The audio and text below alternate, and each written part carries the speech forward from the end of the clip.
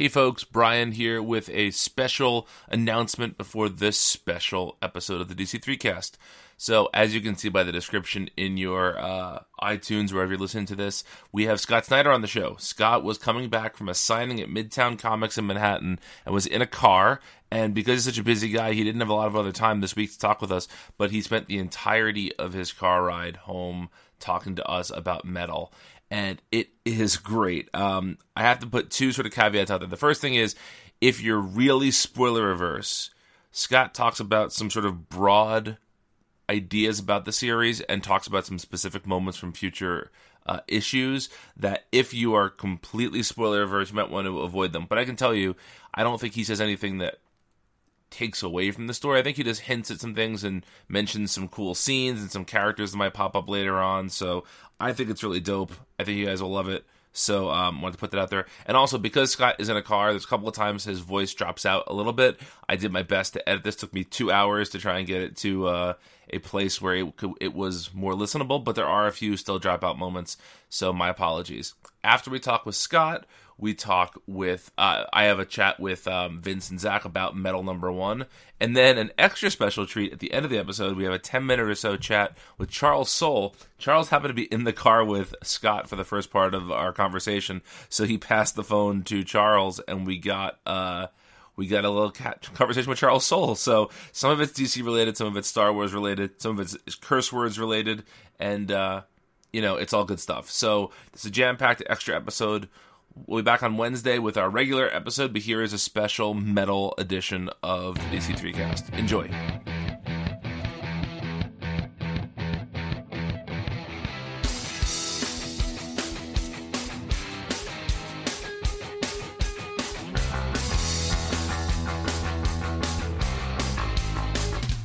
DC Comics and chocolate milkshake. Some things will always be great. DC Comics and chocolate milkshake. Even though I'm 28. DC Comics and chocolate milkshake. I guess I'm... All right, so Scott, our first, official question for you is: we had you on the show last time. It was 2 years ago. It was right after the, I believe it was the week before the first Jim Gordon as Batman story. After the show, and I hope we're not going to get you in trouble for saying this, after the show, you hung around with us for about an hour and talked to us about a lot of big-picture Batman stuff, and you sort of walked through what would happen with Bruce and the Joker and all this stuff, and I remember thinking, like, wow, this guy's planning really far in advance here. But now you're telling us that metal has been planned since the very, very beginning. So you got to come. You can tell us, we're among friends. Really, when did the metal idea first pop in your head? Well, I mean, Charles will vouch for me. I mean, metal's been in the works for a good couple of years. The way that, for me, as a kind of basic idea of doing a mystery where Batman would realize that he was following clues to a detective case that went all the way back to the beginning of human history, that started when I was back all the way towards Endgame and Super Heavy, where I had this idea for sort of his final case, where it would be something that kind of was a long diatribe about sort of, the meaning of of exploration and detection, and this idea that we're all part of this story that pushes forward, and we try and discover answers to these questions that can't be answered. Every time you find something, it just leads you further along. And in that way, I started thinking about it abstractly, I guess, back then, and then more concretely when we were getting about a year out from when Greg was going to leave. So it was around Super Heavy where I really started to nail down the idea of it. And you can see some of the terminology when you get to the next issue, especially Metal 2, when the plot becomes more clear, like the scheme, I guess, of the bad guys. You'll see some of the terminology from issues like Batman 49, Batman 50, 51. There's like direct references, direct Easter eggs from those issues into Metal. So it was around then that I really concretized, I guess. So it was sort of as a basic nascent idea, I would say it was probably, 3-4 years ago in terms of the like shape. But I wasn't sure I would do it on main Batman, or if I would do it as an event, or I would do it as, a standalone graphic novel. And then as we got closer, I realized there was a way to do it within the DCU. So it sort of hardened, I guess, and took shape really around when, I guess, the last time we talked. Okay, interesting. One of the reactions that I've seen from the Multiversity staff and friends of mine, and a reaction that honestly I got right when I read the issue, was I couldn't believe how much stuff you crammed into this comic. I could not believe how many little bits of mythology, stuff going back, 50, 60 years, stuff that feels brand new. Every corner of DC mythology seems to be referenced somehow in here. How, when you started this story, did you always know it would be this huge, or did the scope kind of evolve as the story evolved? Yeah, once it became clear that it was going to be an event, like a DC event, I really leaned into that idea where it was about how do I then make something that fits in an integrated way into continuity. I knew it was about, by the time the story kind of formed, when I was doing Super Heavy, I knew it kind of tailed off Hawkman, and that it was going to be a case that Hawkman, as kind of the detective of the past, the DCU, would have passed inadvertently to Batman in the present.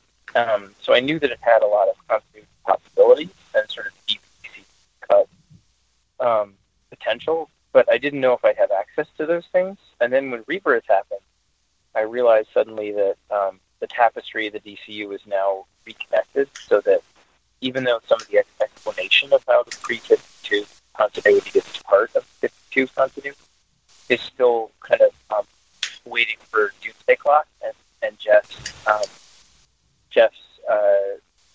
sort of thesis on it, it's clear that the two halves, I guess, or the two sides of that chasm are no longer separate, that it's all one giant continuity. And so once that became clear, and I knew that I had access to, Starman and Challengers, Metalman, and all these toys and pieces of characters and stories that I loved that I hadn't had access to in the 52, it was always about reinventing the 52.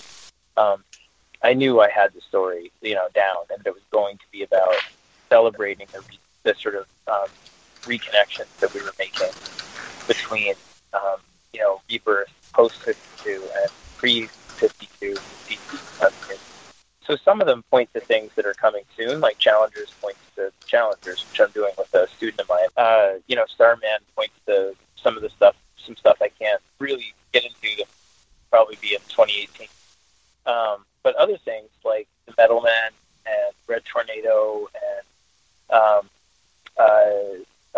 obviously Dream and the Final Crisis references, all those things that kind of draw from continuity that are pre-52 in big ways, those things have giant story repercussions and connections within Metal, explanations that sort of, posit them as not just precursors to what's happening in Metal, but catalysts.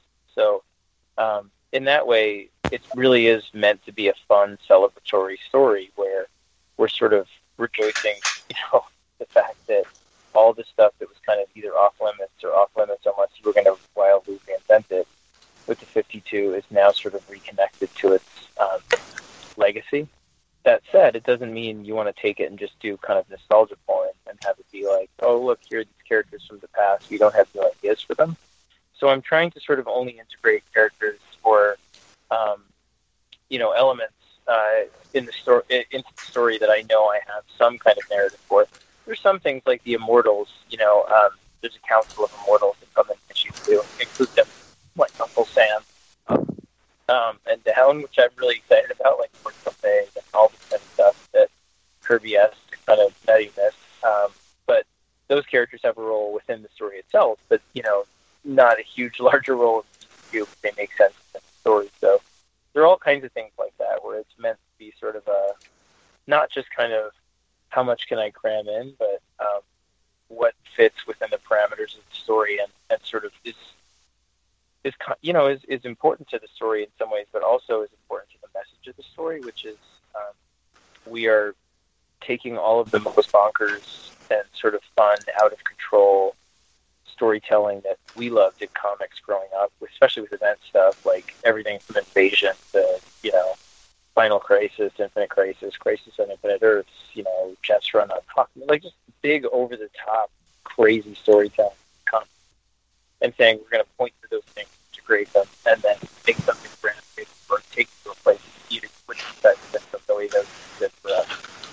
So I hope that makes sense in terms of why it's so kind of jam-packed with characters Absolutely. and elements. Yeah.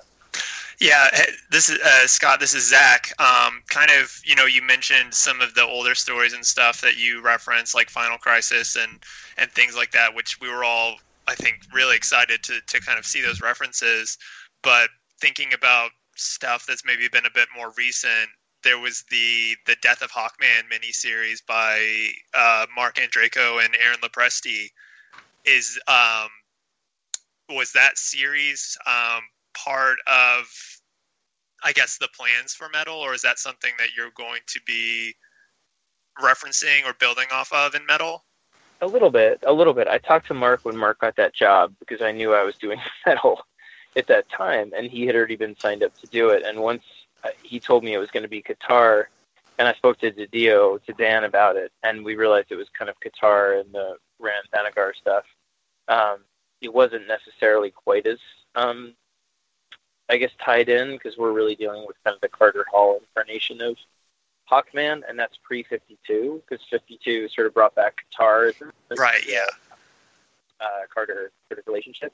So those things are still separate, where the alien Hawkman 52 is still from Thanagar itself, and the Carter version is sort of a reincarnated human version that kind of stopped before the new 52 started. So the Death of Hawkman stuff, as much as I like it, and I'm a big fan of Mark and work with him on Love is Love and all that kind of stuff,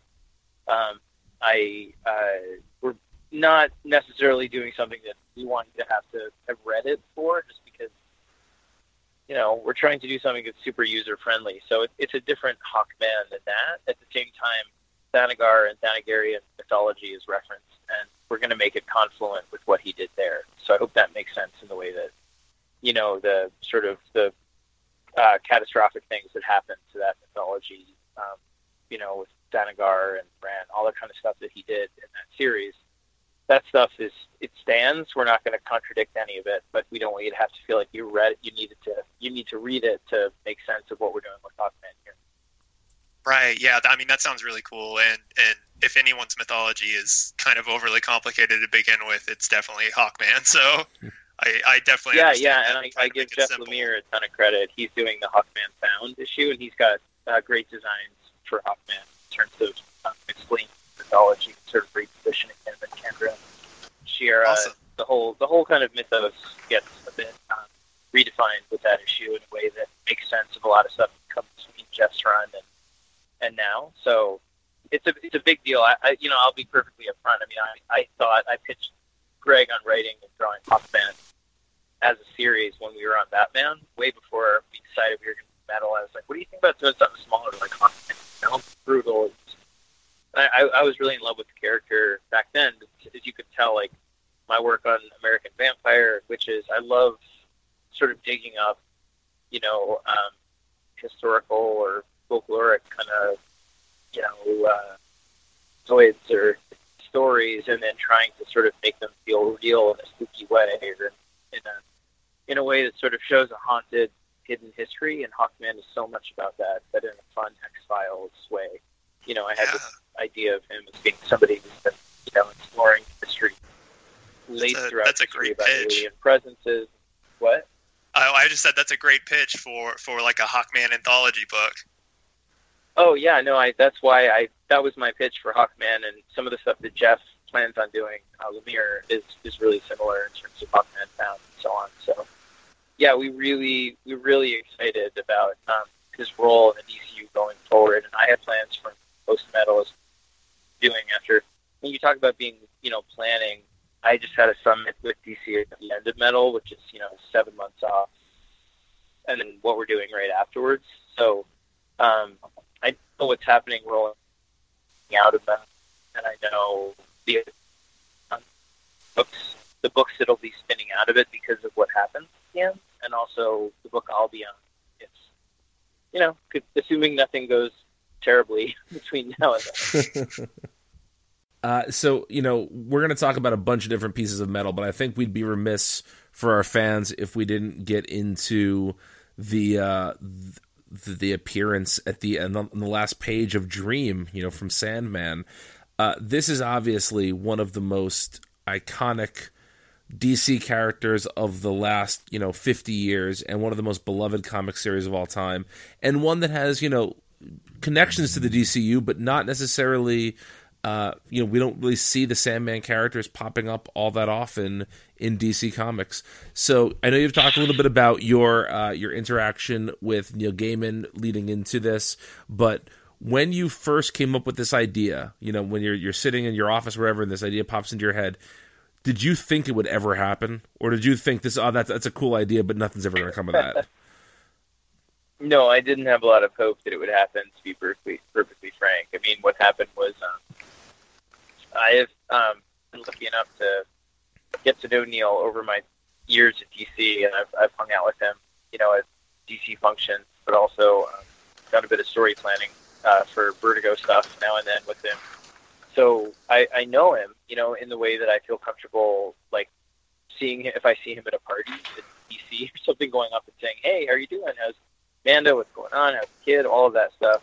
But, I'm still Neil Gaiman, still hugely intimidated by him and hugely, in awe of him all the time, and what he's been able to do story-wise, in so many different mediums. And he's also amazing to hang out with. I remember I was at a function with him in San Francisco for Vertigo a couple of years ago, and it was the first time I got to hang out with him extensively. Like, I had met him a few times and hung out with him for an hour here, an hour there, but this was like a weekend thing. And so we were hanging out all weekend, and we went to it's like me, him, Becky Cloonan, and Paul Pope. It was just amazing. It was like one of the best weekends of my life in San Francisco. And we went to a restaurant, and we were having dinner, and he was telling a story about how he bought his shoes from a place that was one of the oldest shoemakers in London, and how beneath the store they had all these old casts of feet that they called the lasts. I guess they're called lasts if you have like a mold of someone's foot. He was like, and they had a whole area that was like the lasts of the dead, and it's like Frank Sinatra's foot. He had like royalty, and I was like, this could not be a more Neil Gaiman story. Sure. Like, exactly what I had always hoped to hear from him. You know what I mean? About going down to a secret catacomb of shoemakers' plaster feet for all the dead people that they made shoes for in the past, dating back hundreds of years. But anyway, the point is, Neil's amazing. And later in the same weekend, he saw me all stressed out. I was still on Batman at the time. And, he was like, "What's the matter? You seem stressed." And I was like, "I don't know, I took Batman art coming up, we're ending our thing, and I'm nervous." And he was just like, "Scott," he was like, "right now you're worried you're not good enough. Pretty soon you'll worry you used to be better, and that's it." I was like, okay, it was great to hear that somebody that I love and admire, like, it just doesn't end, it just feels the same way. It was just an odd comfort, in that. But anyway, so what happened was, but I didn't lose you, did I? No, not at all. Okay, good. Believe me, it's happened before. But the idea came to me because I was working on it. It was, well over a year ago. I had to go out there and vet pretty much every beat of it about a year ago. So this was like about a year and a half ago, I guess, when I realized that for me, the multiverse, the thing that the Justice League discovers, exists beneath the multiverse in the kind of vast oceanic realm. It's kind of roiling, subconscious, primal area of the cosmology of the DCU, where basically anything you fear, and I don't mean to spoil anything, but anything you kind of fear or hope for, especially the things that you don't realize you're fearing and hoping for, that you dream about or that you have nightmares about, those things materialize as actual realities within the dark multiverse in this isotropic kind of fluid, molten way. And once you stop hoping for them or fearing them, they disappear, they bubble back down.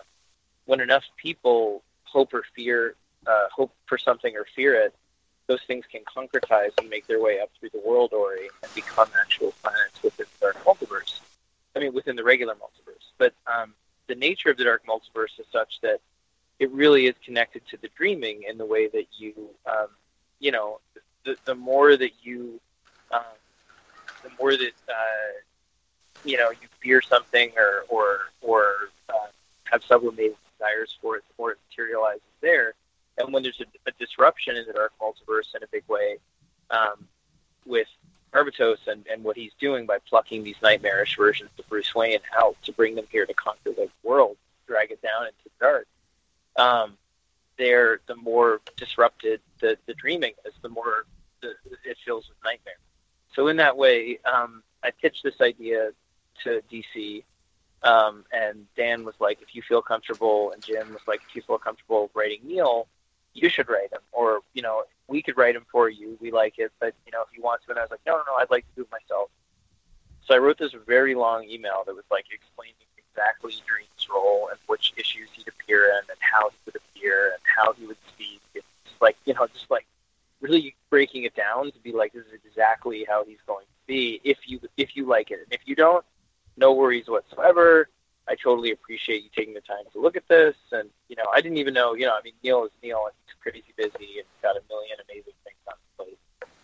And within, very little time, he wrote back, and I was expecting like a back and forth where I would be like, oh, well, what if, I thought maybe he would say, well, I don't want you to use him like that, but if you want him to appear for a moment like this, I would be figuring it out. But instead, he wrote back and he goes, I love it, go for it. That was literally the email. It was like, love it, go for it. And I was like, yes, just reiterating though, and it was like, great, go for it. And it's like, how are you so generous with this character who's so special to me and to so many people, and this whole mythology, Daniel and Morpheus, all of it, like, but he's great. Literally, that was our interaction. And then he tweeted the other day, someone was like, well, how do you feel about this? And he was like, I trust Scott. And he tagged me, and I was like, if I could retweet this without spoiling things, because it was pre-Wednesday, I was like, this is going on my...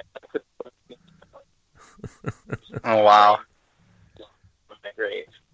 So I cannot say enough good things about Neil Gaiman. He is incredibly generous and gracious, and also inspirational in terms of not just his generosity with characters, but like I was telling you, the advice he gives writers, and the way he treats people coming up after him, and the attention he pays to crafts with them, and the way I've seen him mentor people coming up after him, all of it. He's like Stephen King. I mean, I've been lucky enough to work with him too, and it's the same, just generosity of spirit. And, I hope to aspire to a fraction of that, teaching and all that kind of stuff. It's that idea of wanting to be able to, just aspire to be as good as the people that you look up to that turn out, the opposite of that, don't be your idols adage. Yeah. So when you go to DC with this and you tell them I'm going to use, the Dream of the Endless, are they how cautious are they about you going forward with that, or does this kind of fold into their whole we're doing the Watchmen thing, we're doing some stuff with Young Animal crossing over? Did they see it as just part of a bigger picture that goes beyond metal itself? Is it almost like a happy coincidence as far as a universe building type element for what they see in Rebirth, or were they like, well, let's tread lightly? No, they were really just left it between me and Neil. They were great. I mean, they were like, look, Dan and Jim both were like, if you write Neil and Neil says yes, it's yours. You can do what you want with Neil, and we'll stay out of it. So I was like, okay. And then I remember getting that email from Neil. I called everybody. Like, I called, like, Tynan and Williamson, like, all the friends at DC. I was like, you'll never believe it. Look. I was so excited. It really was like, just kid joy. And then came the anxiety about, like, wanting to do right by everything you said you're going to do. So, I'm vetting everything. I've offered with Neil, like, do you want to read it ahead of time? And he's always, like, the same thing, where he's like, just go for it. And I send it just in case. I'm like, here you go, But he's terrific. So, I mean, it really comes down to, DC was great with me, and he's been great with me about just saying, like, he knows I'm not going to have Dream pick up an Uzi and like mow people down. Like, you know what I mean? Like the dream's over. There's nothing I'm trying to do that's shocking with that. You know, if anything, it really is. He was the character that made the most sense when it came to who would be the most disrupted by the dark multiverse becoming volatile and unstable and invading the multiverse. He would be the Greek chorus, the person that comes and says, "You need to watch out. You know what I mean? Like this is happening, and you have to do something to stop it." Man. Yeah. It seems like happy coincidence if this is the same dream, you know, that we see at the end of Sandman, that if is Daniel Hall, who is the grandson of Cardinal Hall. Right. Exactly. I assume that's all intentional of it. Or meaningful. It is. It is, you know, and I was always sort of fascinated by the whole Hector, all of it, like all of that stuff, you know, and Dr. Fate, like all that stuff is connected here. So yes, there will be nods to all of that. Awesome. Yeah. It seems like, you know, what's so interesting, Scott, is, you know, your first real DC work happened right before the New 52, right? Your Detective Comics stuff happened right at the end of the old continuity, and then your ascension into this, you know, you're one of the 4 or 5 writers that people associate with modern DC. You know, you came up in this era where continuity was held much more tightly, and now this book seems like the reaction against that. Like, for all these years I had to do small, like, self-contained, you know, reinventions, and now I'm going to go buck wild. So how does it feel to have this totally different type of story to be able to be writing now after years of doing, like you said, the reinvention thing? How does it feel to be able to just bring it all together? Does it relax you in a way that you don't have, your parameters aren't so tight, or do you feel like, holy shit, I have everything on my table now? It's a little bit of both. I mean, it's a great question, and what it really is, I mean, it was a very difficult process with the 52, knowing what to do, because when I started on Batman, I mean, I was kind of horrified by the idea that his origin could be changed, or that he was only 25, and all that stuff was not stuff that I had signed up for when I signed up to do Batman. I went from the, you know, Dick Grayson continuity, which, you know, you can see me playing with Batman Inc. I mean, I love integrating, so it was like, you know, all that stuff was integrated into Grant's run. And then all of a sudden it was like, no, we're asking you to rewrite Batman from scratch, you know? And you can see one of the things that I tried to do in Batman #1 was like reassure fans that the relationships between Bruce Wayne and his family were still what they were. You saw Damian, you saw the whole family standing together in tuxedos. All the villains were still there. I was like, look, all the villains are here, and here's James Jr. just to show you that, like, my pre-52 stuff as a nod to that says pre-52 still exists. In Swamp Thing, I had Superman come to Swamp Thing and say, I died once before, and I know what it's like, even though I got in trouble a little bit for that. Like, there was a lot of effort, I think, on a lot of our parts to show that even though it was supposed to be a reboot, the things that we love were still there. And then the further we got into the 52, the more that stuff got swept away, where it became clear to me that, look, there wasn't a way to keep Year One as the origin anymore, or you know, Long Halloween as you know, Year Two, because ultimately Jim Gordon's origin changed, so it's Selina Kyle's, and so they fit in Year One the same. And all of this stuff had just gone in different directions. So instead of clinging to it, 0 Year is my favorite story that we did on Batman, because it was the moment that I said to myself, on Grant's advice, honestly, I'm just going to lean into this and just say, look, I love Batman dearly. I love all these stories that came before, but I'm going to do one for my kids that says if I have to do an origin, because DC was pressuring us also to do something that would show that what Batman's origin was, to sort of sever it from the tree.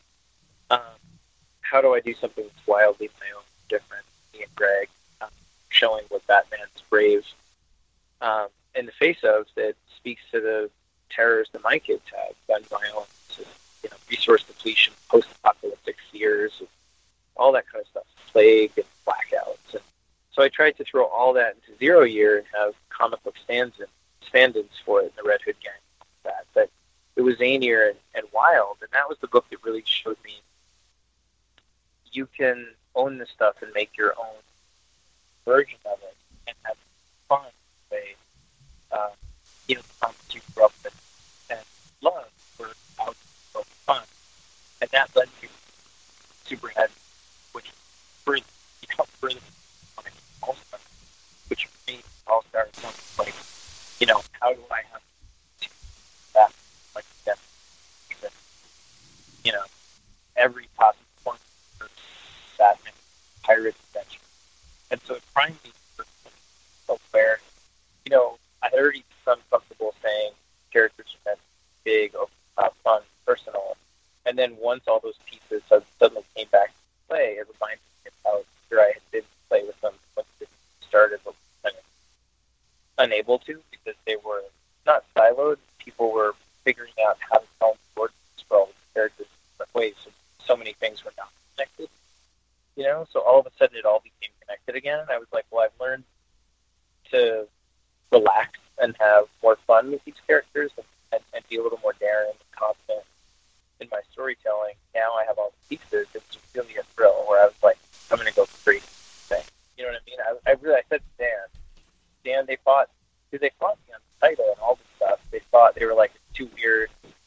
Greg and I were just like, no, it's called that's it, metal, it's done, And we wanted it to be something that was like not irreverent, because it is very reverent for all the stuff we've done before, but it says to readers, look, we love the same things you do, grow up on the same thing.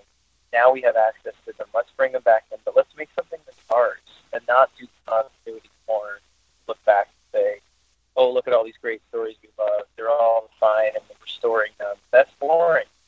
I want to be like, oh, look, remember the Anti-Monitor? Well, I'm going to take the brain and try and shove it in the rock eternity and go up Dark Multiverse with Uncle Sam, shove it. That's what I want. I want that.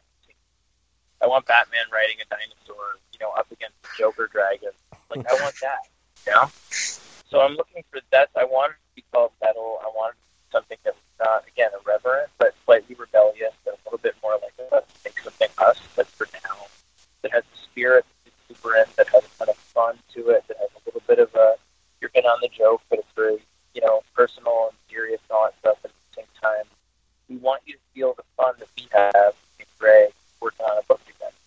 And we want you to feel invited in to sort of say, whether you're a grown-up or a kid, you can enjoy comics together and find things that are effective and about right now without having them, deep over your head and having dark, terrifying. So, I don't know, that's what we were going for with it. But it was a struggle. I mean, there was a lot of fighting. And now they couldn't be more supportive and better. I mean, they're awesome. Dan's awesome. Everything's great with it. But there was a period initially where it took them some time to get used to, the same way it did with a lot of our stuff like that. Well, I think that sense of fun definitely comes through.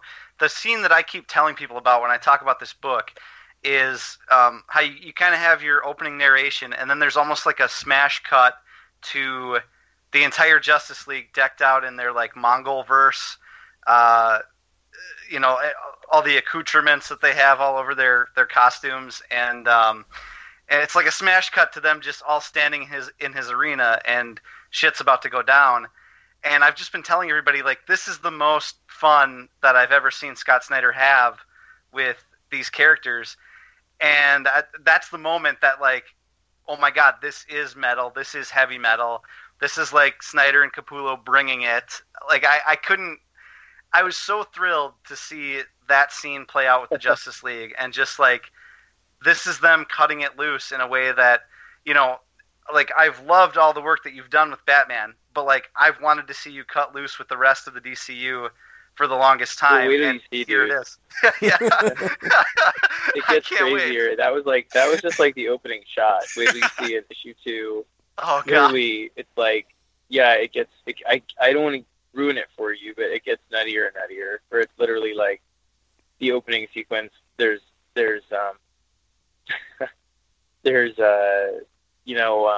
the Justice League is chasing the Bat family, and they all look like Batman, and they're in the Amazonian jungle, and they're chasing Damien, who's driving the big fat swamp truck that everybody's in, and Wonder Woman is sort of like, Wonder Woman is like, she's like, Robin, pull over this thing. There's no winning. He was like, lady, he's like, I am 13 years old, driving a bat hog through the Amazonian jungle on a Tuesday morning. I am already winning. And that's literally the opening page. So, and then it goes to like the tomb of Prince Khufu and the ends of the lava pits at the end of the earth, because there's I don't want to give stuff away. You'll see. It's like, it could not be. The next page is Superman is calling to all these teams, being like, where the hell is Batman? So there's teams at the House of Mystery and Gorilla City and Nanda Parbat, all this kind of fun stuff, right? And I'm so totally spoiling everything. But Green Arrow is running away from like all the telepathic gorillas in Gorilla City, and he's like, Ollie, did you find him? And he's like, no, it's just a transmitter, I'm afraid. And he's like, just monkey business, no offense. And the telepathic gorilla behind him is like, I would fucking kill you for that. And then they were like, you can't say that. And I was like, okay, well, what can we say? And they were like, you can't put a wingding because we don't do those anymore. And I was like, what? Come on. And then I was like, well, what if I say growl? Like the gorilla says roar, and then I'm like, editor's note, translation. Gorilla in ancient gorilla, this means I will fucking kill you. We could do that. So I was like, go for it. So literally the second page has that, where the editor's note is translation from ancient telepathic gorilla, I will effing kill you. This is like what it says. So I was like, that's the kind of comic book we're writing. You know what I mean? I was like, I'm just going there. Yeah. And that's it. That's awesome. Yeah. I love it. Issue 3, I'm going to give you another spoiler. Issue 3 literally opens with Jonathan and Damien playing heavy metal on guitars. Oh, God. That's like, it has them, it's the opening image is like these kid hands like playing heavy metal on a guitar with a bat symbol on it. So, I mean, we just want you to have fun, I mean, I'll spoil stuff when we're off the air even more, but I don't want to listening, but it really is like, they're like, after Batman, it was with like Superman looking down at the Earth, and it tells the story of Krona, where Carter is like, I like to think that the origin of the multiverse is a tale about exploration. Krona, this ancient scientist was told the story by an old friend, Abin Sur. Krona was this ancient scientist, and he looked back to the beginnings of the universe, and it opened up all these worlds. And so the origin of our universe, our multiverse, is actually about looking for whatever it is you need and whatever it is you want to. And as he's talking about, Superman interrupts him. He's like, "We need to find Batman right now." And you turn the page and everybody's looking for Batman everywhere because he stole the most dangerous weapon in the entire universe, and you don't know what it is. It's that. I want it to be like every corner of the DCU, that makes sense to integrate is integrated. So everyone from Captain Marvel to Plastic Man to Mr. Terrific to Black Adam, sense character, I'm throwing in there. You know what I mean? Yeah. Because I want, if I die tomorrow, why the fuck? Because that's literally the way I proceeded on Batman, where I was like, I'm making a giant Bat Jaeger, and it's gonna fight a giant blue monster kaiju in the middle of Gotham with a black hole opening and a collider underneath and the Joker. I'm just going there, So you might as well, right? It's the way I teach my class, where I'm like, you have to write the story that you would love to pick up and read more than any other today. And for me, at this point in my life, I really want to lean into the joy of big superhero comic book storytelling. For a long time when I was on Batman, and especially when I was starting, the pressure was really a lot. And again, it's not like my 90 site, because like it was my dream job, so it's not like it was hard. My career is just nothing like that. But what I'm saying is, there's a lot of pressure when you're on Batman, and you're young. You're young. What? I got on Batman #1. I didn't know it was Batman #1. I didn't know it was #2. All of that stuff was new, and I didn't handle it very well the first couple of years. I had a rough time. I couldn't proud of the work, but my emotional life is not great. Where I'm not a great dude to work with. Editors, I wasn't great at times. I drank too much. I was, volatile and not, I wasn't a great person. And I just didn't know how to handle the pressure of suddenly having a job that I'd always wanted much faster than I thought I'd get it, and then having the pressure. When you're on a book like that, it holds up a lot of the time. Sales are responsible for a lot of the sales, and I wasn't prepared for that. And I would constantly just try and write it for myself, Greg, and luckily the sales were there. There was a lot of fighting with them, where, like how to do zero, how to get family, or how to, they had their ideas and my ideas. We weren't able to eye to eye. At this point in my career, I really feel like I have all of these books that I've learned to use as sort of safety valves, like Richard and other books that have coming out soon that'll be announced that are personal, create your own, completely free of those pressures. We're just experimenting, doing things like growth around here. And in that way, a book like it allows more fun of superhero storytelling. It doesn't mean it's not as personal, it is. But I don't feel the same pressure having that totality of my output. Like, there was a period before I had, when I only had Superman and Champ. And Batman, I think I was finishing Swamp Thing. It was sort of like all I had was superhero stuff. And, it's your dreaming, but at the same time, there are restrictions and pressures and financial expectations, deadlines. All of that stuff at some point,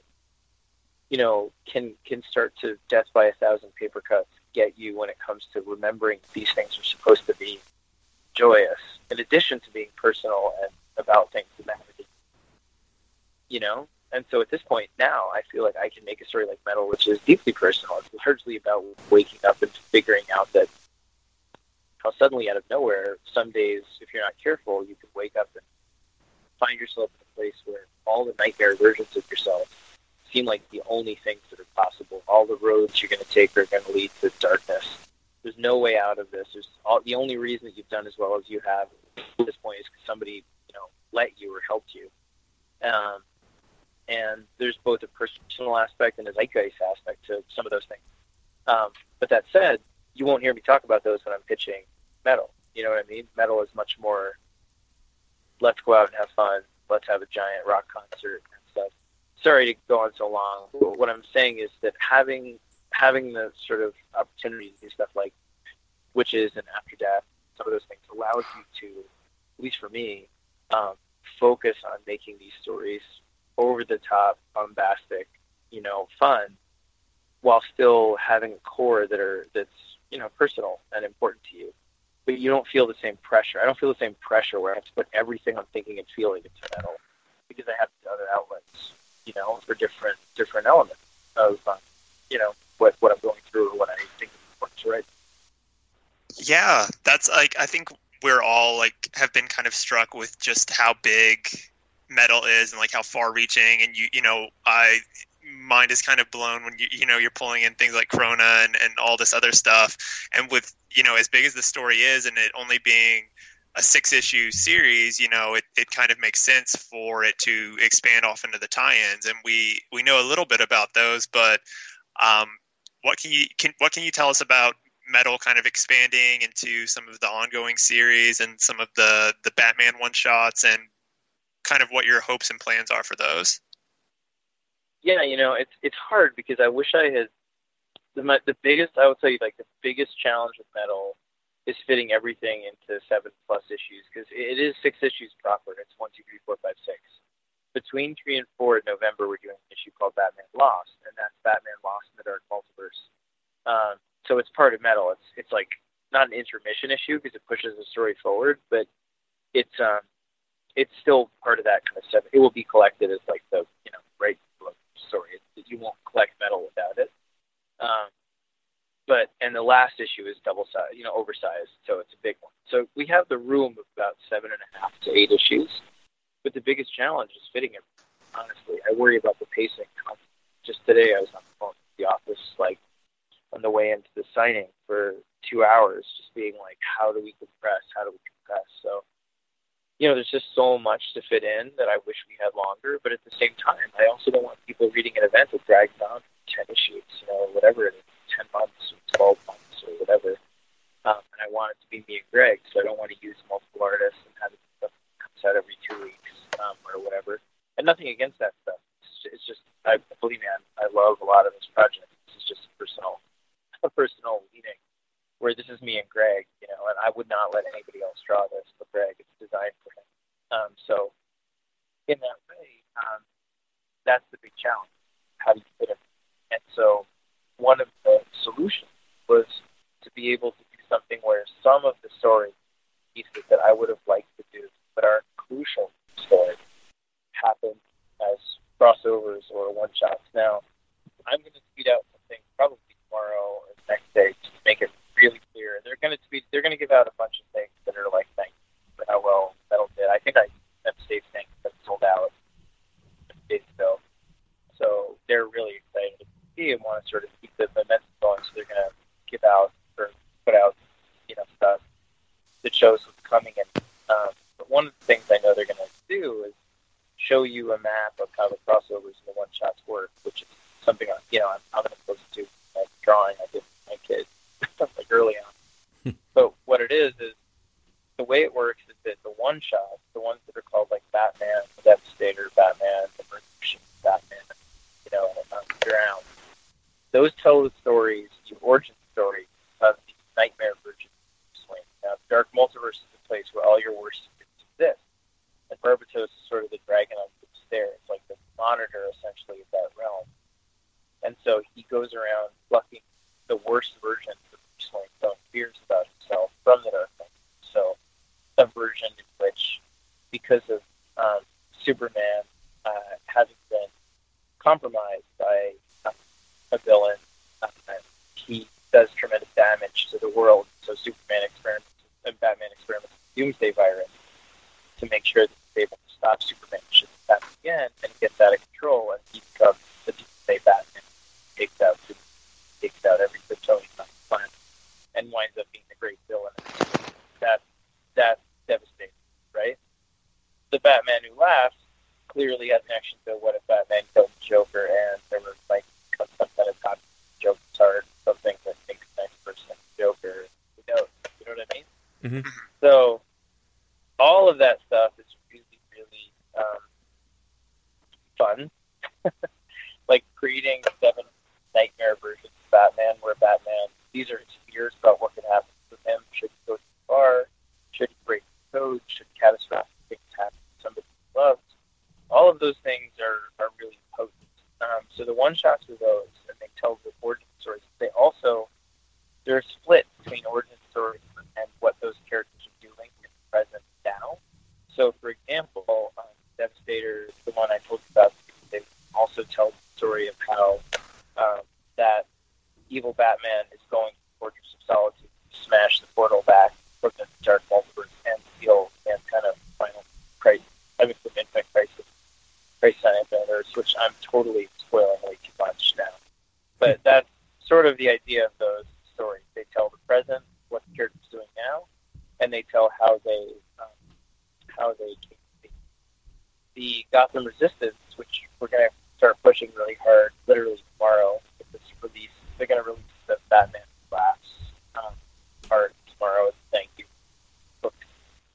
Again, Metal's better than Hope, and so they want to put stuff out to keep the going. So this is earlier than I expected it. But the Gotham Resistance is about Barbatos comes and takes over Gotham, and the Batman Who Laughs, who's his number one knight. If there's 7 Dark Knights, this is sort of the leader of the Dark Knights. It's really good. You're going to see it tomorrow, so I'm going to spoil it, but he keeps 3 rabid, cannibalistic Robins on a chain, and he lets them go, and they well, it's really dark. It's really spooky. I love the character so much. Twist.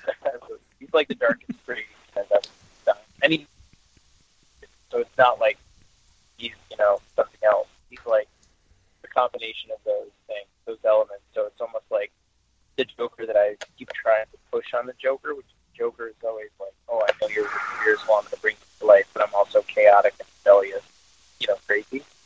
Bruce Wayne Joker is like calculated and cold and equally evil, that plans by design. And that's really, you know what I mean? Yeah. So anyway, point being, the Gotham Resistance is the Batman class goes around giving metal cards, Joker cards, to the great villains of Gotham. Two-Face, Mr. Freeze, Riddler. And that allows them to sort of transform their realms, because they deconstruct and reconstruct matter through metal cards, because they're a special kind of metal. It's an offshoot metal you can learn about later. They could recreate their realms based on their desires and hopes and fears. So, for example, you get Mr. Freeze Frost Giant, like, winter is coming land. And then you get, like, Acid C. Harvey Two-Face land, and you get MC Escher Crazy Clockwork Maze land of the Riddler. And you get Jon Snow, Nightwing fighting them with Damian and Goliath. It's really, really fun. And Harley. So it's crazy, crazy fun. And I just gave it. I was like, yo, Brotherhood takes over with, Challenger's Mountain arrives in Gotham. There's like a giant wall of twisted metal around Gotham. And there's a maze, and there's a Frost Giant world, and there's a Joker world. There's all this stuff. Who wants to write this? So I don't have room for it. You know what I mean? Like, I'm going to get to it eventually. We're going to get to Gotham story. But who wants to tell the story of how Gotham fell and how these characters tried to make Team Mountain center and learn something really important for Metal about how to fight these characters, and then bring that information into Metal in issue 3. And Ben Percy was awesome. It was just like, I'm writing that, please. And I was like, go for it, dude. So we had, Green Arrow and Teen Titans framing it, and then Rob Williams is working on it, and then we had, that's the Gotham Resistance in a nutshell. It's like each one is a separate thing. So the Gotham Resistance is a 4-issue story. It takes you through Gotham and all these lands with characters you love. The one-shots tell the story of the Dark Knights and what they're doing here in the DCU. And my favorite is the third one, the Bats Out of Hell crossovers, which you can tell, like, DC finally came around and was really on our side, because the Gotham Resistance, is like a war title, right? I mean, I was like, what if we call it Welcome to the Jungle, right? Whatever. And at that time, it was sort of like they were still kind of like, I don't know, I don't know. Like, it's a little bit. And then the sales to the Forge and the casting came in, and they started to lead into it. We're like, maybe this actually will work. And so that story had a different title at first. And I was just like, can we please lean into the fun? Please, please, please now. Can we please not call it like, Dark Matter, Dark? Can we just have fun and call it something like Steel Cave Match? That's what I think it should be called. And they were just like, ugh. And I remember Dan DiDio being like, what do you want me to call it? Like Bats Out of Hell? I was like, yes, I do want you to call it that. That's awesome. And he was like, okay, I kind of like that. He was like, all right, why not? Let's do it. And I was like, go for it. That's what I'm talking about. And so that's what it's called. And basically what that one is, and now again, I'm spoiling everything, but after issue 3 of Metal, the characters set off on their mission to figure out how to get Nth Metal left in the DCU. It's very remote, these very remote, sort of impossible places to reach to get it so they can defeat the Dark Knights. And along the way, the Dark Knights just derail them and say, we have a way of just getting you out of the missions you're on, and instead you're going to wind up in 7 evil bat caves designed to kill you, and we're going to have some fun. Do a throwdown death match between like every Batman proxy and their hero that they killed on their world. Like, Batman the Merciless is like, what if Batman went to war with the gods and was like, enough, like there's a giant war and millions of people die, and Batman's like, I'm taking down Ares, I'm sick of this, and then becomes the god of war. And so, there you go. So that's a fun match, right? Wonder Woman versus Batman, God of War. Pretty fun. Yes. So we are going all out. You don't even know. It's like, I'm telling you, like, it is like, this is like my favorite heavy metal album cover, nonstop, balls to the wall. If I never get to write another DC thing, I get to see every version of a crazy dinosaur in a cave, but trying to kill you in a bat cave. And, like, you know, if I'm after Flash and I have a bat cave, then I'm going to have a gajillion Batmobiles that can take him down, right? So it's that sort of story. You know what I mean? Yeah. I'm just going all out, dude. I'm just not. I would really like taking no prisoners where I swear to God, like with DC at one point, Greg and I were just like, Greg was like, I'll tell you what you do. You just don't call them back until we get, you know, until they agree to this stuff. And I was like, I don't call them back. It's like, and he's like, you don't call them back. And I was like, okay, I won't. I'm fine. And, you know, there was a period where there was like contentious like that. It was early. So believe me, I'm not trying to throw them under a bus because they couldn't have been anything more awesome to us, supportive. You know, by the time we hit the winter, spring, they were just like incredible. They've been amazing to us. So they've given us everything creatively, and they've thrown all this kind of fun support behind it with the shirts and the ads. And, you know, they just got really into the spirit, and they had every right to be legitimately worried about it because, you know, the thing that doesn't seem obvious, and I'll shut up honestly about, you know, this question of these. I feel like I'm like lost in like a down a crazy series of rabbit holes. But you know, when something like metal, like I said, I'm pitching it a year and a half, 2 years ago to set up for now because it has to tie into a bunch of books, right? And now it seems like, oh well, like guys, this is pre-election, you know, you're a while ago, so you're betting on things that you don't know if they're going to play out right or wrong. Maybe people will not be in the mood to have a kind of story that's a little bit more irreverent and, you know, more rebellious fun and that kind of thing. Maybe they'll be in the mood for something much darker and post-apocalyptic, or you know, maybe they'll think it's frivolous. There are all kinds of, you know, calculations for making, not inconvenient, where, like, if I look at the landscape now, I'd say, oh, let's do something like Guardians of the Galaxy 2, where that's a big fun.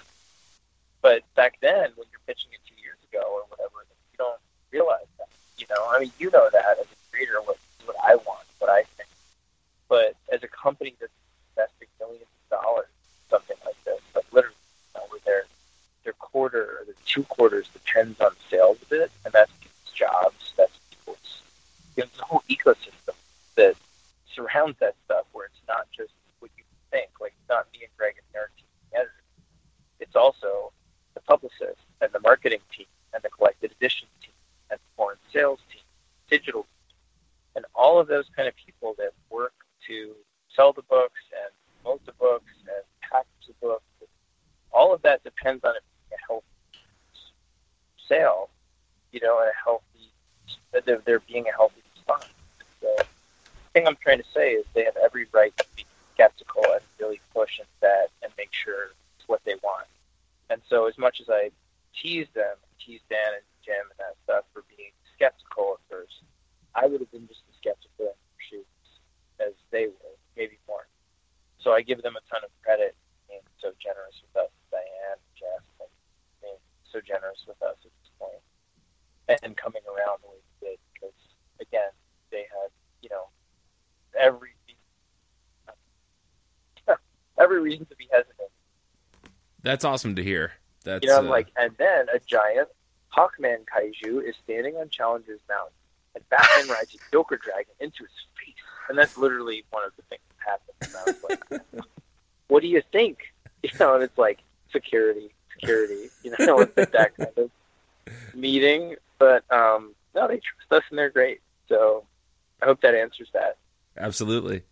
I think we'd be remiss if we didn't focus a little bit more on Greg's work, because, you know, sure, Greg is a creator that, you know, for guys of our age, you know, we remember him doing Spawn stuff, and then when he came over to Batman in the New 52, it was this revelation for, I think, for a lot of people who saw him as one type of artist and then just saw him grow and emerge into something totally different. And I know that you guys have spoken in the past about how initially you weren't sure how the pairing was going to go, but clearly you and Greg have found a rhythm, have found a language that works for the two of you. So what is it about working with Greg that is so satisfying for you, that is so creatively rewarding? Well, I'd say it's sort of there are two avenues that sort of we drive on in that regard. One is the personal, which I respect him and admire him as a father and a husband and a human being.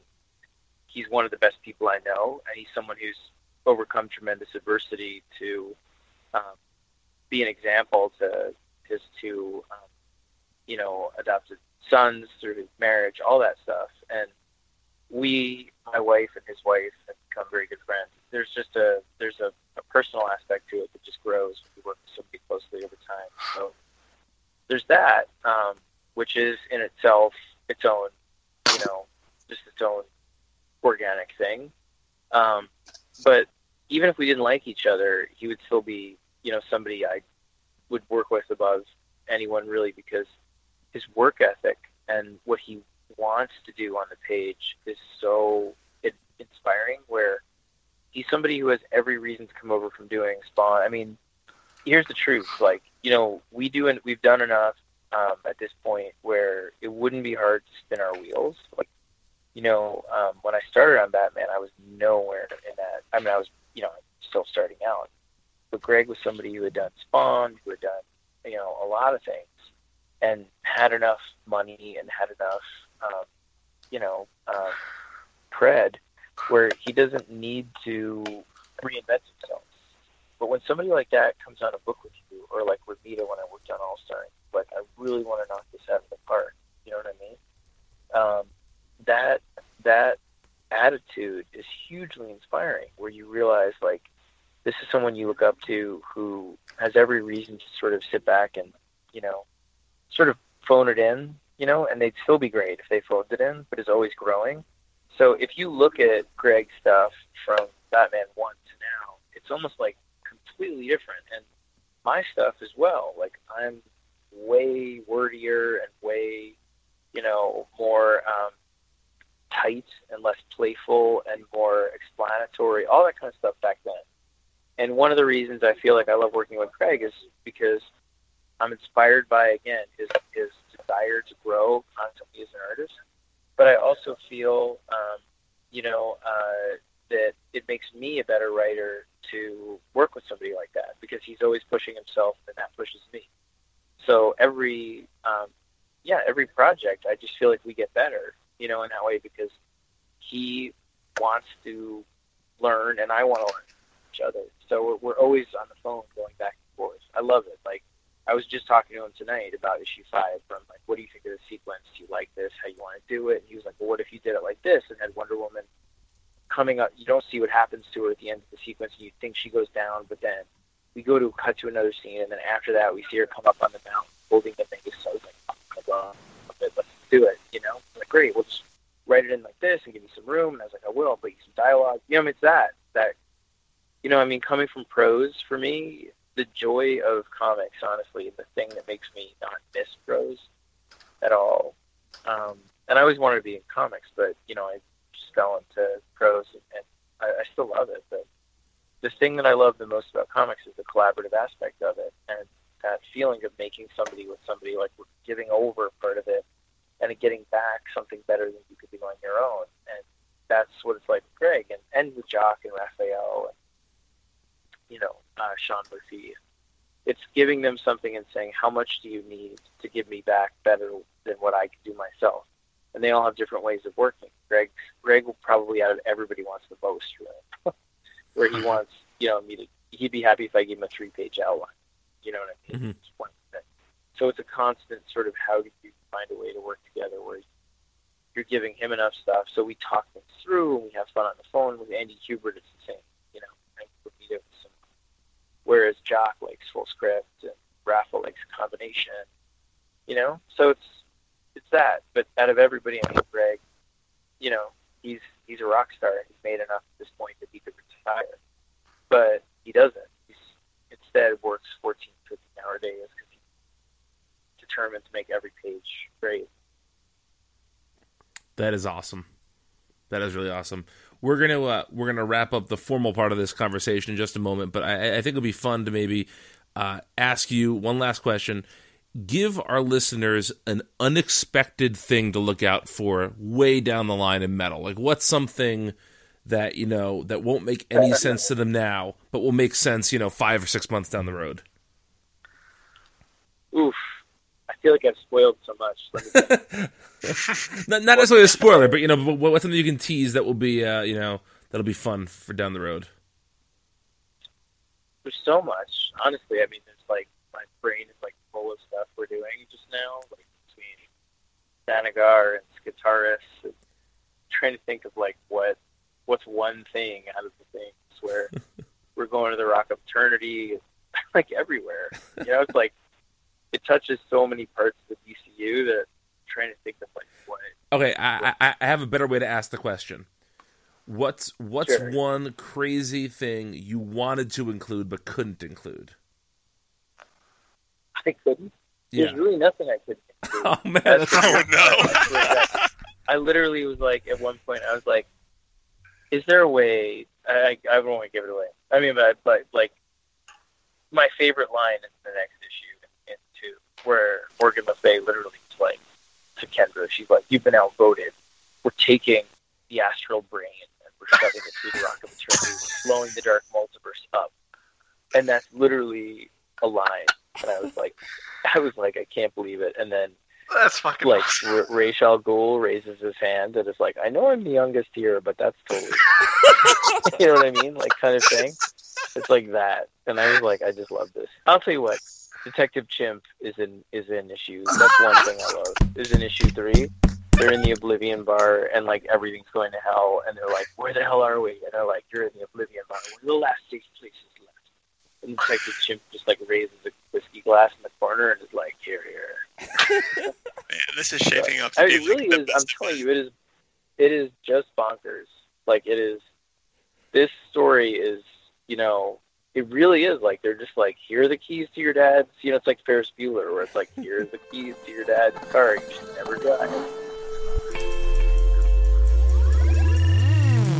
Hello, everybody. My name is Mike. And I'm Greg. And together we are Robots from Tomorrow, a twice-weekly podcast appearing at multiversitycomics.com. Each week, we take some time to check out books hitting shelves on Wednesday that are worth your attention. And each month, we dissect the previews catalog. We also have long-form discussions about books we've enjoyed, like Dan Clow's Ghost World and Jack Kirby and Mike Royer's Commanding. And if that's not enough, we also do creator interviews. Some of the talks you'll find in our archives feature Mike Mignola, Leila Del Duca, Sean Martinborough, Emma Beebe, and Greg Rucka. So that's a lot of content for everybody. Please subscribe to Robots from Tomorrow in iTunes or Stitcher so you never miss a thing. Robots from Tomorrow has hours of comic-focused entertainment week in and week out. And now, back to your show. All right, and we are back. That was quite the chat with Scott, wasn't it? Quite the chat. That dude is so cool. So anyway, we are back to share our thoughts about Metal, Dark Knight's Metal #1. And, I think it's pretty clear from our conversation with Scott that the three of us all really enjoyed it. That's probably not a spoiler at this point, but let's dig into it a little bit. So, Vince, you mentioned we were talking to Scott about the jump cut that happens sort of from that first page to the Justice League on Mongol's battle world there.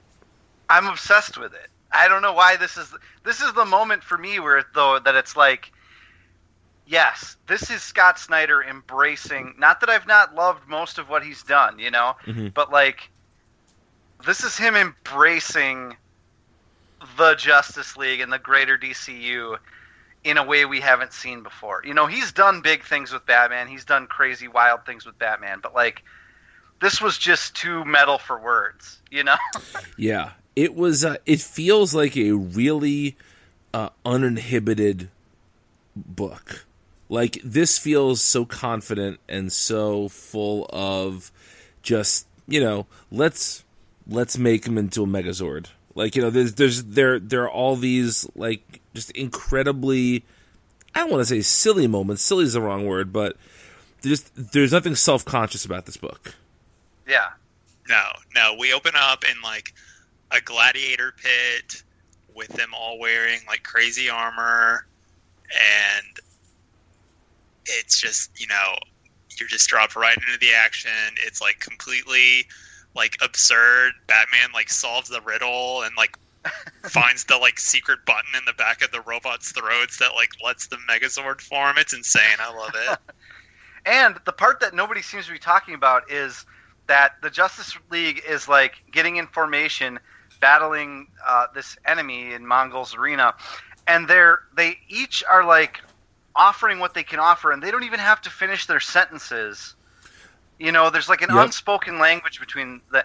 I mean, this is the most united the Justice League has felt in a while to me, and that's saying something too. Like this is the great thing about this event. And yes, there's probably going to be tension down the road between Batman and the rest of the Justice League, I'm sure. But He's just so darn crabby. Tension. Right now, nobody is doing that event comic thing where all the heroes are fighting and arguing, can't get along, forming different factions. This is a united Justice League, a united DCU coming back together in celebration of everything that DC Comics is. And I mean, like, literally everything. Well, yeah, so it's interesting. When we got the copy of the book earlier in the week, and I think all three of us read it before going to bed and probably had a hard time sleeping because we all read it and we were hyped about it. But then the next day I went back and I reread the two Dark Days books, The Forge and the Casting, and then I reread Metal #1 along with it. And it is like, between those three books, almost the entirety of the DC universe is referenced. And it never feels like it's completely just shoehorned in there for no reason. Everything seems to fit into this gigantic, wacky, overstuffed story, and it just works. It just really works. But let's talk about this issue in particular. What were some highlights for you guys? The multiverse map. It shows up in a comic, which is pretty amazing. Right. That's crazy. Justice League characters got jokes. Like they're actually telling jokes and having fun and being funny. Yeah. Fun. It's fun is the key operative word here. Yeah, it is. I legitimately chuckled like several times. Whether it was something that was like absurd happening on the page or a literal, the Flash telling a literal joke. Yeah. Oh man. Some great Final Crisis references. Yeah. This is like crazy tied into Final Crisis. Yeah, like it is. It's almost like a sequel, really, in a lot of ways. Or I guess more like the Return of Bruce Wayne stuff, but yeah. I love that they're. I mean, we already knew this with the Dark Days books, but like, I love this idea that Hawkman's been around forever, and it's this ancient mystery that he's solving that's passed down to Batman now. Like, that's legacy that didn't exist, since the New 52 in a form that was coherent or pleasurable. And now it's like, not only does it exist, it's being rewritten, stuffing everything back in, and it's being threaded in such a way that it goes back to the beginnings of everything up to what's happening right now in an extremely satisfying way. It's a reclamation project, basically, for Hawkman. And how long have we wanted one of those, Oh, yeah. Yeah. I think that it's interesting that I feel like Hawkman as a detective is not the most universal way people think of him. I think that, it makes total sense, though. Like, the way that they, especially in the first couple of Dark Days books, the way they establish him as a historical detective through his museum and all that, again, it's taking familiar bits from the past, giving them new life and new meaning, and it doesn't feel... this book should feel overstuffed. If you look at all that happens in it, it should feel like there's too much there. And it never feels that way. It feels like there's a ton there, but it's also welcome and also well put together. It's just... This is the most fun I've had with a DC comic in a very long time. Oh, very long time. And if I had any criticism for it at all, and I'm just going to get this out of the way right now, it's more about my expectations and less about the book that's presented to us. Okay. All I would say is, like, this just continues the DC trend of Batman is the center of everything. Batman is the universe, you know? Yeah. Like, it doesn't do anything to take away this idea that Batman is DC's cornerstone now, and that idea literally goes back to, like, the dawn of creation, basically, is what we're being told. Now, if you can just accept that that's what DC, you know, for the last, I guess, ever since the Nolan movies sort of made them their properties a serious moneymaker again, or whatever whatever point you want to pick, Batman is the center of the universe now. So accepting that, God, everything in this book is so just right up my alley, you know? So, question for you guys. Did either of you finish reading the Earth 2 Society stuff? No, I never did. I read the last issue just to see if it, because I remember at the time we were thinking that they were going to hop over and that maybe some JSA proper characters would show up in that book and they were going to springboard into something new, and that never ended up happening. Okay. So I did read that last issue. The reason I'm asking is I can't remember if this is the Kendra Saunders from Earth 2 or if this is the Kendra Saunders from... Because I don't know if Kendra's been in Rebirth. In even the New 52. Was Hawkgirl ever there? I don't think this is the JSA one. Oh, wait. I don't think this is the Earth 2 one. Yeah, me either. Okay. I couldn't remember if she had crossed over. Because, that sounds crazy, but Mr. Terrific in the Dark Days books literally comes over from Earth 2.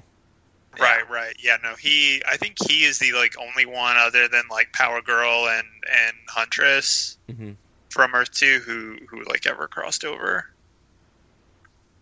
Okay. If I recall correctly. Yeah, I can't remember. Let's see. I know we're kind of scattershot going through this, but we've talked about it so much with Scott. There's not... I feel like we don't have to go through every bit, beat by beat, but we get... Okay, so I do want to talk about this page. There's a page where Kendra is sort of showing them the photos on Black Hawk Island.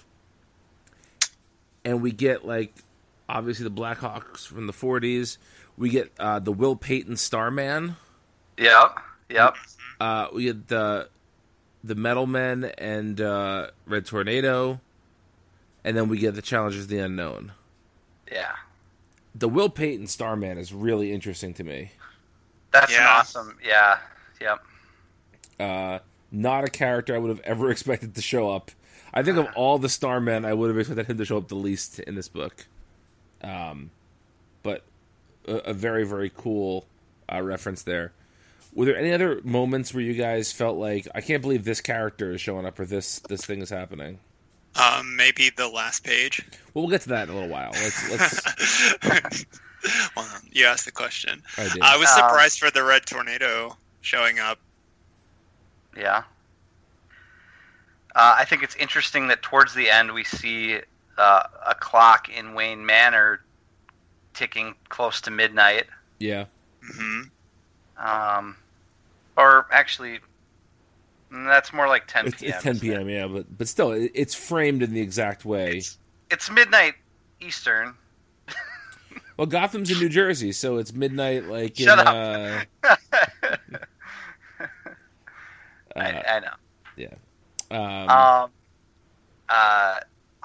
want to give some props to Greg Capullo, who, man, those Dark Days issues. We kind of talked about the art and how it would go back and forth and between different artists, and it did its job. But I mean, this is just so. This is just so like next level. This is like event comic, consistent all the way through. And I love Capullo. I love the way that he draws action. I love the way he stages the scene. Just everything seems so epic. And there's that double page spread where the Challenger's Mountain shows up in Gotham. Yeah. Mm-hmm. And that, you know, on a page, that's like 1/4 of the double page spread that we've got here. But it's so like massive and iconic looking, even in this relatively small panel. Sorry, I have the hiccups. That's right. But it's worth noting too that this is Capullo inked by Glapion, which is the first, I think, after 0 Year, it was Miki. Yes. Danny Miki. So it's the kind of like return to the original Batman team. oh yeah, I didn't think about that. I just love his art so much. It's so expressive and just like it's very Cape comic, and yet at the same time it's not house style. It's very distinct, you know. So good. It's great to see him doing something again. Same with Snyder, that isn't just bat-centric. Mm-hmm. You're giving him a chance to spread his wings a little bit. I think it's absolutely great. Let's see. There was one other panel I particularly loved from Capullo. Well, first of all, we have to also mention how Capullo is a bit of a chameleon here too. He does a lot of different things in this issue. Like going back to that page with the different pictures on the wall, like each of those characters looks era appropriate and specific. He did a really nice job of, and then the character that shows up on the last page. I don't know why we're being coy about this, but yeah, because DC spoiled it themselves. So yeah, I mean, come on. And you just heard us for an hour talk with Scott Snyder about this stuff. Right. But you know, the way he draws Dream is not at all like the way he draws Batman. You know, he really can mimic other people's styles really well here without it feeling inauthentic. It still feels like him. Exactly. Yeah. Oh man, eerie. Yeah. But yeah, we had Batman riding a dinosaur. Of course. Yeah. And just so many like great little jokes. Yeah. Like. Yeah. The page of the creative team page where everybody has a nickname? heavy metal nickname. Yeah. Right. Which, honestly, like, I know we kind of give other creators flack when they do that, a certain set particularly. Well, they deserve it. But this was just fun. Yeah, this was fun. Scott Snyder's the Doom Commander. Yeah. Commander. What is Dan DiDio on here? I don't remember. Oh, he has to be. Please let him be. I don't see him. I don't think he is. Okay, we got to come up with one for Dan DiDio then. Are we doing Jim Lee too? Oh, Jim's on there because Jim does the variant. Yeah, so he's Jackknife. Jim Jackknife Lee. Dan. Dan, go fuck yourself, DiDio.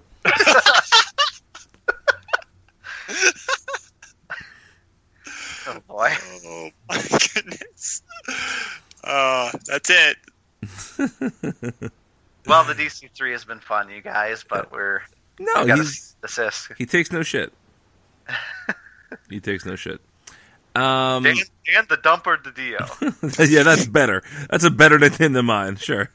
No, it's not. Everyone loves being called the like Dumper. Dan the Dumper. The Dumper. The Dan Demonites DiDio. There we go. Oh, there you go. There it is. Hello. All right. So should we just cut to the chase and talk? Yeah, let's do it. And talk about Dream coming into this. Enter Sandman. Enter Sandman. Yeah. Okay. Can I just say like how nice it was? I feel bad for everyone else because how nice it was. We got this the review copy the night before the like big media blitz, and just to like turn to that last page and just be like, what in the world? Like, just draw to the floor. Vince, you were spoiled beforehand, though, right? I was spoiled. I'm the spoilers boy. Man, where do you go look for the spoilers? I get secret messages sent to me, and I don't shy away from them, and so... Was this actually... Did somebody send this to you personally? Yeah, I get... Yes. Jeez. I get DMs from people sometimes. They're not... It's nobody important, you know? It's I mean, you're very important. If you're listening, I just mean you don't work for DC. But yeah. But I tell you about it. I don't want to spoil it for you. No. I don't want to know. I'm happy. I don't know I'm happy to be not spoiled. I thought you were just like trolling Reddit. I didn't realize you were you had people seeking you out like you're fucking a gossip columnist and like you're Rich Johnson or something. Exactly. Yeah, well, you know, when you operate with the guerrilla mindset, you take a lot of calls from strange people. So that is true. So yeah, Zach, I'm with you. I was not spoiled ahead of time, and I turned the page, and I had known, because again, to get a little peek behind the curtain here, DC sends out their review copies usually on Fridays, and they had said like, oh, no review copy for this till Monday. We don't want to have anything spoiled, which they've done in the past with certain books, and so I knew there was going to be something big. And when setting up the interview with Scott Snyder, we had initially wanted to do it for last week, and DC had said to me that, the big news will break before the issue comes out. So even if you had him on the morning of the issue came out, the big news would already be out there. So I had an inkling there'd be something happening. But this is not what I expected. No. Although... You could have given me 100 guesses, and I probably wouldn't have... You know, yeah. A character shows up at the end of Metal. Who is it? You know, I did. I mentioned it in our text chat earlier. You did. When we went back, you go back when we did our predictions for Rebirth before the books were announced. I predicted a Scott Snyder, Greg Capullo, Sandman Rebirth. You did. You're a genius, Zach. That's pretty crazy thinking about it. Yeah. And at the time, we probably said, we love that. That's crazy. That'll never happen. But yes. And that sort of happened. I mean, not really, but you know. I mean, not really, but for one page, it did happen. Absolutely. And apparently for more, according to Scott's interview. A couple more pages. So, I feel like this is... There are certain people who have lumped this in with the Watchmen stuff. But to me, this feels totally different than the Watchmen coming over to the mainstream DCU for a number of reasons. It has the same impact when you turn to the page, but when you think about it a little more, it doesn't. Yeah, Right. this is something that's happened before. Yes, there is precedent for this, and I think it does fit the story, especially the way Scott was talking about sort of the nightmares informing the dark multiverse, like that. That fits right in with Sandman. That makes total sense. Yeah, and I'm just like fascinated with the fact that this is a Hawkman story and that this is his grandson. Yeah, Oh my God. There's just like wheels within wheels going here. So Zach, because you had no spoilers going into it, nor did I. What was your initial reaction turning that page? It was like one part just like, I mean, there was like the initial shock of it, like, oh, I can't believe that this is happening. And then I think my mind initially kind of went to like Watchmen, like, oh, this is them, you know, they're just like going all out. They're bringing everything in. And just, I don't know. I guess I didn't like start like, you know, theory crafting or anything after that. Really, I was just, you know, really excited about it. When I first read it, because I knew that Vince had had been spoiled, and then he and I were texting. I knew he was awake when I uploaded the file for him, and my text to him just said, "Every sacred cow." Just like I just that was my initial reaction. Just like DC is going for it. It's not holding anything back anymore. Any of their characters that you thought you wouldn't be seeing again, you're gonna see them again. Everything is there. It's all part of the same tapestry, and I love that. Yeah, it ups the scale of everything infinitely. Like I guess like I just did not expect this to be the place that we would get a Sandman appearance. Right. Yeah. Have you guys? But that's what makes this fun too. Like it's cool. It's cool to expect the unexpected now. Is it just me, or does the design on his robe kind of look like an owl?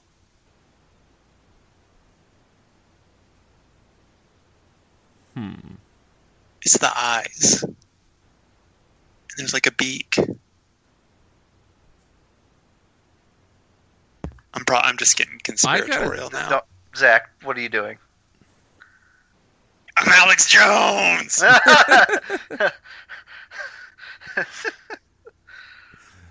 the owls! They're making owls gay! Oh man, I do see it, Zach. Oh man, I hate what I'm seeing, Zach. But so, have you guys seen the same or similar amounts of righteous anger over this than you did over the Button Watchmen stuff? I haven't seen any anger at all, but I also haven't been looking. No, not at all. I've seen a little bit of it, and I'm a little bit surprised by it, to be honest with you. That's fine. I haven't seen the slightest thing, and I would imagine it's because I thought that we would see none because Neil Gaiman's like 100% okay with this, and it's kind of his prerogative. DC has made it his prerogative at this point. I've seen some people say, like, that, when you bring up that point and say, well, Gaiman's okay with it, they'd say, well, what choice does he have? And like, well, he could say no. Well, DC would do it anyway. Well, okay, maybe, but they didn't. They asked if he was okay. Yeah, historically haven't either, right, yeah. Anytime a Sandman character appears, it's kind of like with much pomp and circumstance and usually with Gaiman's approval. Yeah. Do you guys think that we're going to see... I know Scott said that we're going to see a little bit more of Dream as the series goes on, but do you think that we're going to see Sandman characters more integrated into the DCU, or is this going to be a purely limited thing? I don't know. You know what? I think anything is on the table. I think we will, but I think they are going to pick their spots too.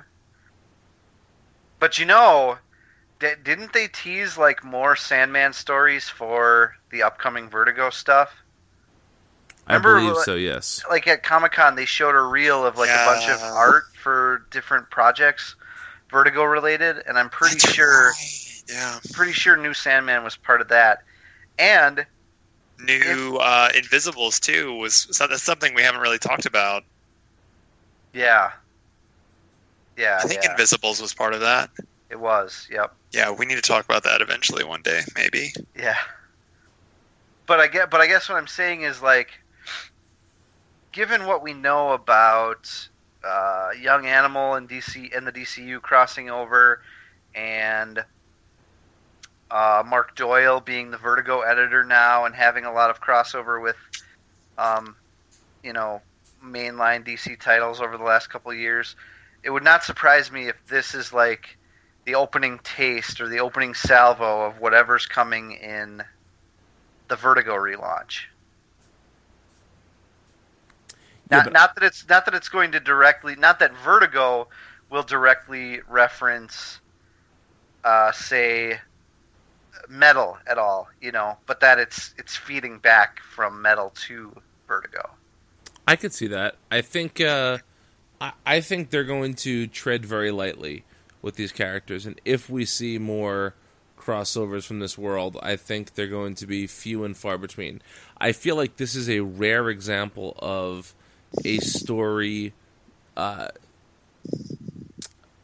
don't want to say needing that crossover, but to me, it adds so much more to the story to have it there.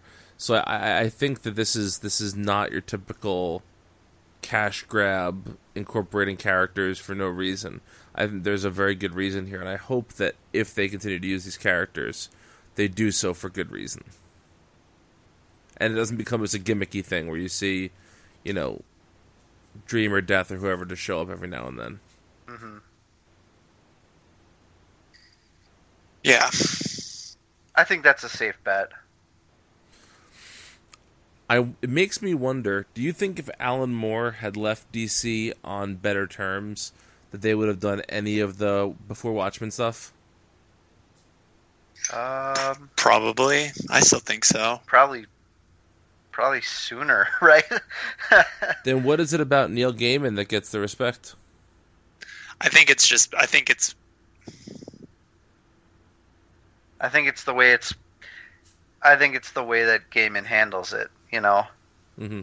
Not that Alan Moore doesn't have the right to say and do whatever he wants to do, Like, I'm not judging Alan Moore against Neil Gaiman. Does that make sense? Yeah.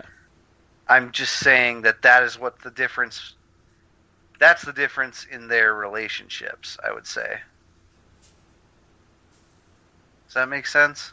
Yeah. So you're just saying that Gaiman is left less of a curmudgeon about stuff. So.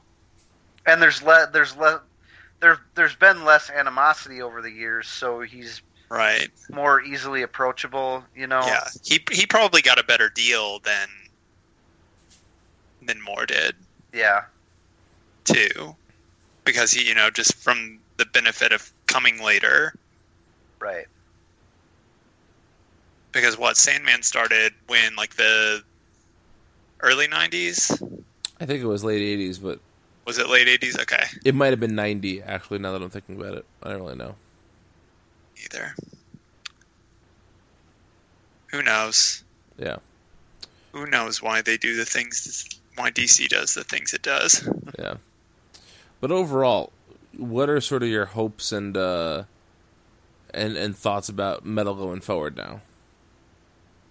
Well, my biggest hope is that I have no fears that the rest of the Metal series itself is going to carry this same bonkers tone throughout, but I only hope that the tie-ins have the same spirit. They're not all going to have Scott Snyder's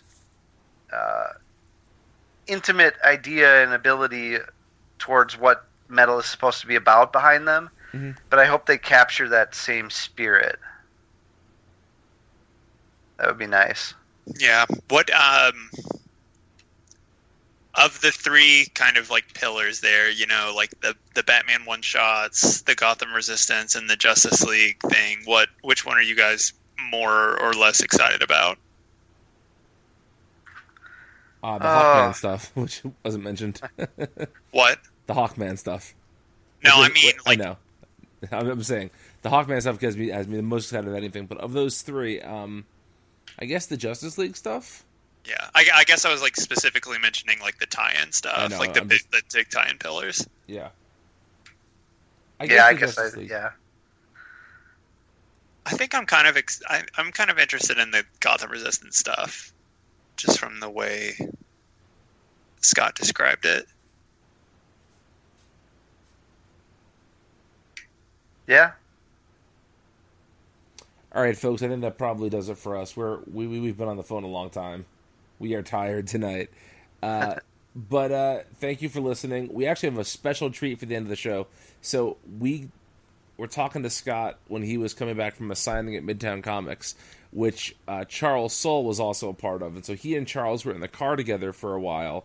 And so we had a brief chat with Charles Soule about a couple things DC, but also a couple of things Marvel and Image and Lucasfilm and other things. So we got about a 5-minute chat with Charles Soule to close out this special Saturday spectacular. What did I call it before in the text, Zach? You liked what I called it. I called it. You called it Saturday Night Live. I called it. Yeah, some weekend update. Yeah. So, but yeah. So thanks for listening. We'll be back on Wednesday with our full show with thoughts about all sorts of comics and news and all that. But until then, you can find me on Twitter. I'm at Brian Needs an App. I'm at VJ_OSTROWSKI. And I'm at SirFox89. And thanks again to Scott Snyder. He is one of the true good dudes in comics. And we hope to have him on soon. And we hope you come back next week. So thanks for listening. Bye. Hi, I'm Paul, the host of the Comic Syllabus Podcast, a weekly show on the Multiversity network of podcasts. We read widely and we dig deep, bringing different analytical approaches to our study and appreciation of the wide variety of comics out there. Along with comics teachers, critics, and creators, we do close readings of classic and current exemplars of the medium, and we invite you to join us every Tuesday here at multiversitycomics.com. So let's dig deep. All right, folks, we are joined on the phone by Scott Snyder, who is driving in a car with Charles Soule. This was not expected, but we have a special guest, an extra special guest on the podcast this week. So you guys are coming from a signing at Midtown Comics in Manhattan, and the signing went well? It was great. Yeah, dude, it's a friendly hometown crowd. There's no tomatoes or rotten fish. It's all good. We made out okay. And for those that maybe are just DC exclusive readers, which I don't think those things exist anymore, but if they were, Charles is the writer of the great curse words over at Image with our friend Ryan Brown, and is also doing a slew of stuff at Marvel right now. Some Star Wars books. He was recently on the Inhumans books. So Charles, how are you doing tonight? And do you have to report back to Marvel that you were on a DC podcast? Is this a DC branded podcast? I don't know. I guess if I get fired from this, I'll just go, I'll write just curse words forever. It'll be great. So yeah, it's good. I'm glad to be here. I'm glad to be, otherwise I'd just be talking to Scott in the car. So, now I get to talk to you guys, which is so much better. I have to ask you, Charles, and I think I've asked you this in person before, but I'm going to ask you again. The comment that we get on our site all the time, whenever we post anything, Charles Soule doing new book, the first comment is always, does he sleep? So settle it right now. Do you sleep? When I can. I have slept at night sometimes before. I don't sleep as much as I'd like to, but I think that's probably true of just about everybody, right? Probably, yeah. But let's talk curse words for a second. This is one of my favorite books of the year. It's you and Ryan Brown doing just insane stuff with wizards. And you guys recently did a van tour, right? Yeah, we were on the road for most of a month, almost a month, driving a van all around the United States of America. We saw, we ran this tally kind of on the last day. We saw 22 states, 26 significant cities, and 14 stores along the way. We did these huge big signings at 14 stores. We called them wizard parties. So it was really kind of like grueling, but also amazing at the same time. Like it was like when you're out, it's like it's 4 a.m, you've been up all night, but you don't want to stop. Like that was every minute of the band work from around day 3 to the end. Felt like that every minute of every day. Wow, that's pretty awesome. So I guess to keep us slightly on brand here, you have written for DC before. Not counting Scott's work, what are you enjoying from DC right now? Because you have to say Scott's work. He's sitting right next to you in the car, so give us a scoop, though. Listen, I have been really enjoying a lot of Scott's work, actually. I think All-Star Batman was a real triumph for him, all the different artists. Because I know Scott, I knew a lot about Metal before it came out, but I hadn't seen the final version, so I got to read it tonight. I picked it up at the shop, and I really, really enjoyed it. I thought it was just excellent comic booking from him and Greg Capullo. Beyond that, I really, that was a text or something like that, I think. But I'm going to join the chorus and say that I really enjoyed Tom King and Mitch Garad's Mr. Miracle. I thought that was really interesting stuff, and I really am looking forward to seeing where it goes. Yeah. You just taught us how to pronounce Mitch's last name, so thank you for that. Yeah, I asked him once, just straight up, like years ago. I've known him for a long time, and he's like, yeah, it rhymes with garage. So there you go. There you go. I think we've used that pronunciation at least once. So we jump back and forth. So, So when you were writing over at DC, you were doing a bunch of work with Swamp Thing. Are you? Do you feel like you got to tell your complete Swamp Thing story, or is there more you want to tell there? I did. It's actually funny because Scott was writing Swamp Thing before I did, and so I think we both got to tell.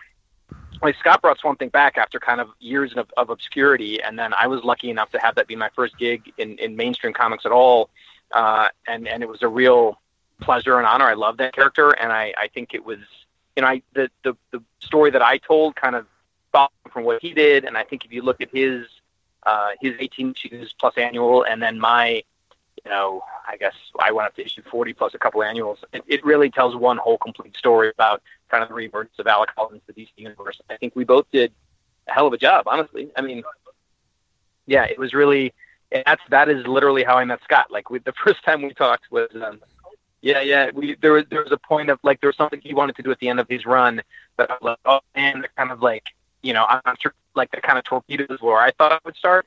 And so we had to have this conversation about it, about how it was going to work. And ultimately the way he wanted to end ended up being much better for what I wanted to do. And it all worked out. But we had a phone conversation where he's like, hey, Scott, I'm a good dude. I'm your buddy now. Let's be pals. And lo and behold, we're pals now. So it was really good. It was really good. He says he was standing in his kitchen. He remembers the phone call. So. And I guess we have to ask about a little bit about Star Wars here. I'm fascinated with with the process of writing a comic for a license that is as huge and as well controlled as the Star Wars license is.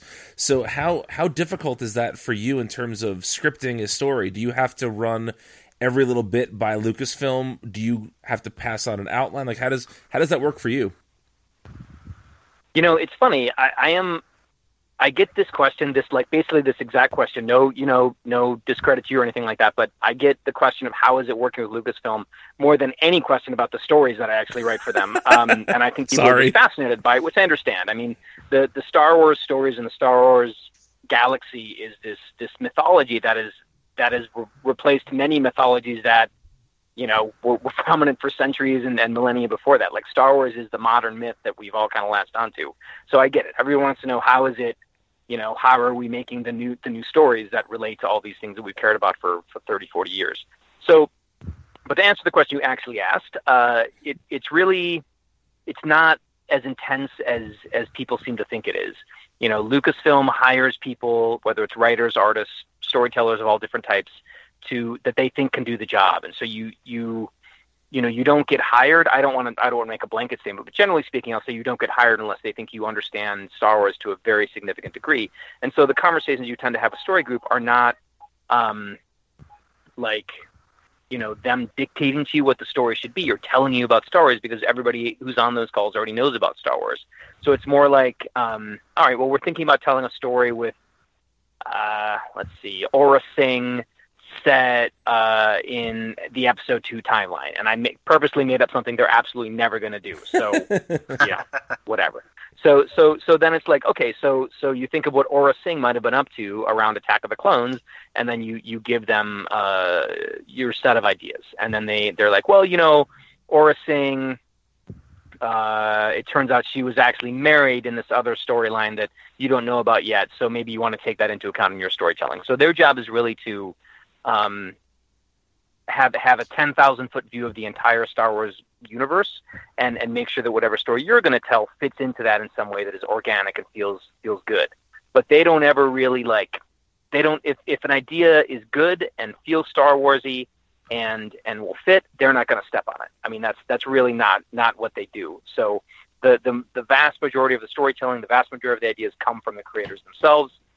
And then, it just sort of evolves from there. It's a really fun process. They're great. I love the story group, and I love writing the Star Wars stories, and people seem to like them, so it's great. I guess the big question here is, will you get to see The Last Jedi early? I don't know. I know a fair amount about The Last Jedi, but I got to see Episode 7 early because I was working on the Poe Dameron project. Mm-hmm. But honestly, it's really not that far until Last Jedi is out. So I think I might be seeing it at some like a little early, like a week or so early. But I don't know if I'll get to see it super early. Not that many people I know have. I don't think it's in a form that people can see yet, really. But I'm just kind of speculating. I know a little bit more than you guys do, but they keep their secrets pretty close to the chest. They really do. Yeah, I would imagine so. And then I guess just to wrap things up on the DC front here, if you eventually one day go back to DC, is there a character, a team, a book you'd really like to work on? Well, that's first of all assuming that DC would be willing to have me write any of their characters again, which is a big assumption. I don't know. We'd have to see. But I like Superman a lot. I've always liked Starman, which I know is a weird character that people don't really care about that much. But I've always thought he was super cool, and I think he's somebody that you could probably do some really interesting stories with. So those probably would be the two that occur to me right off the bat.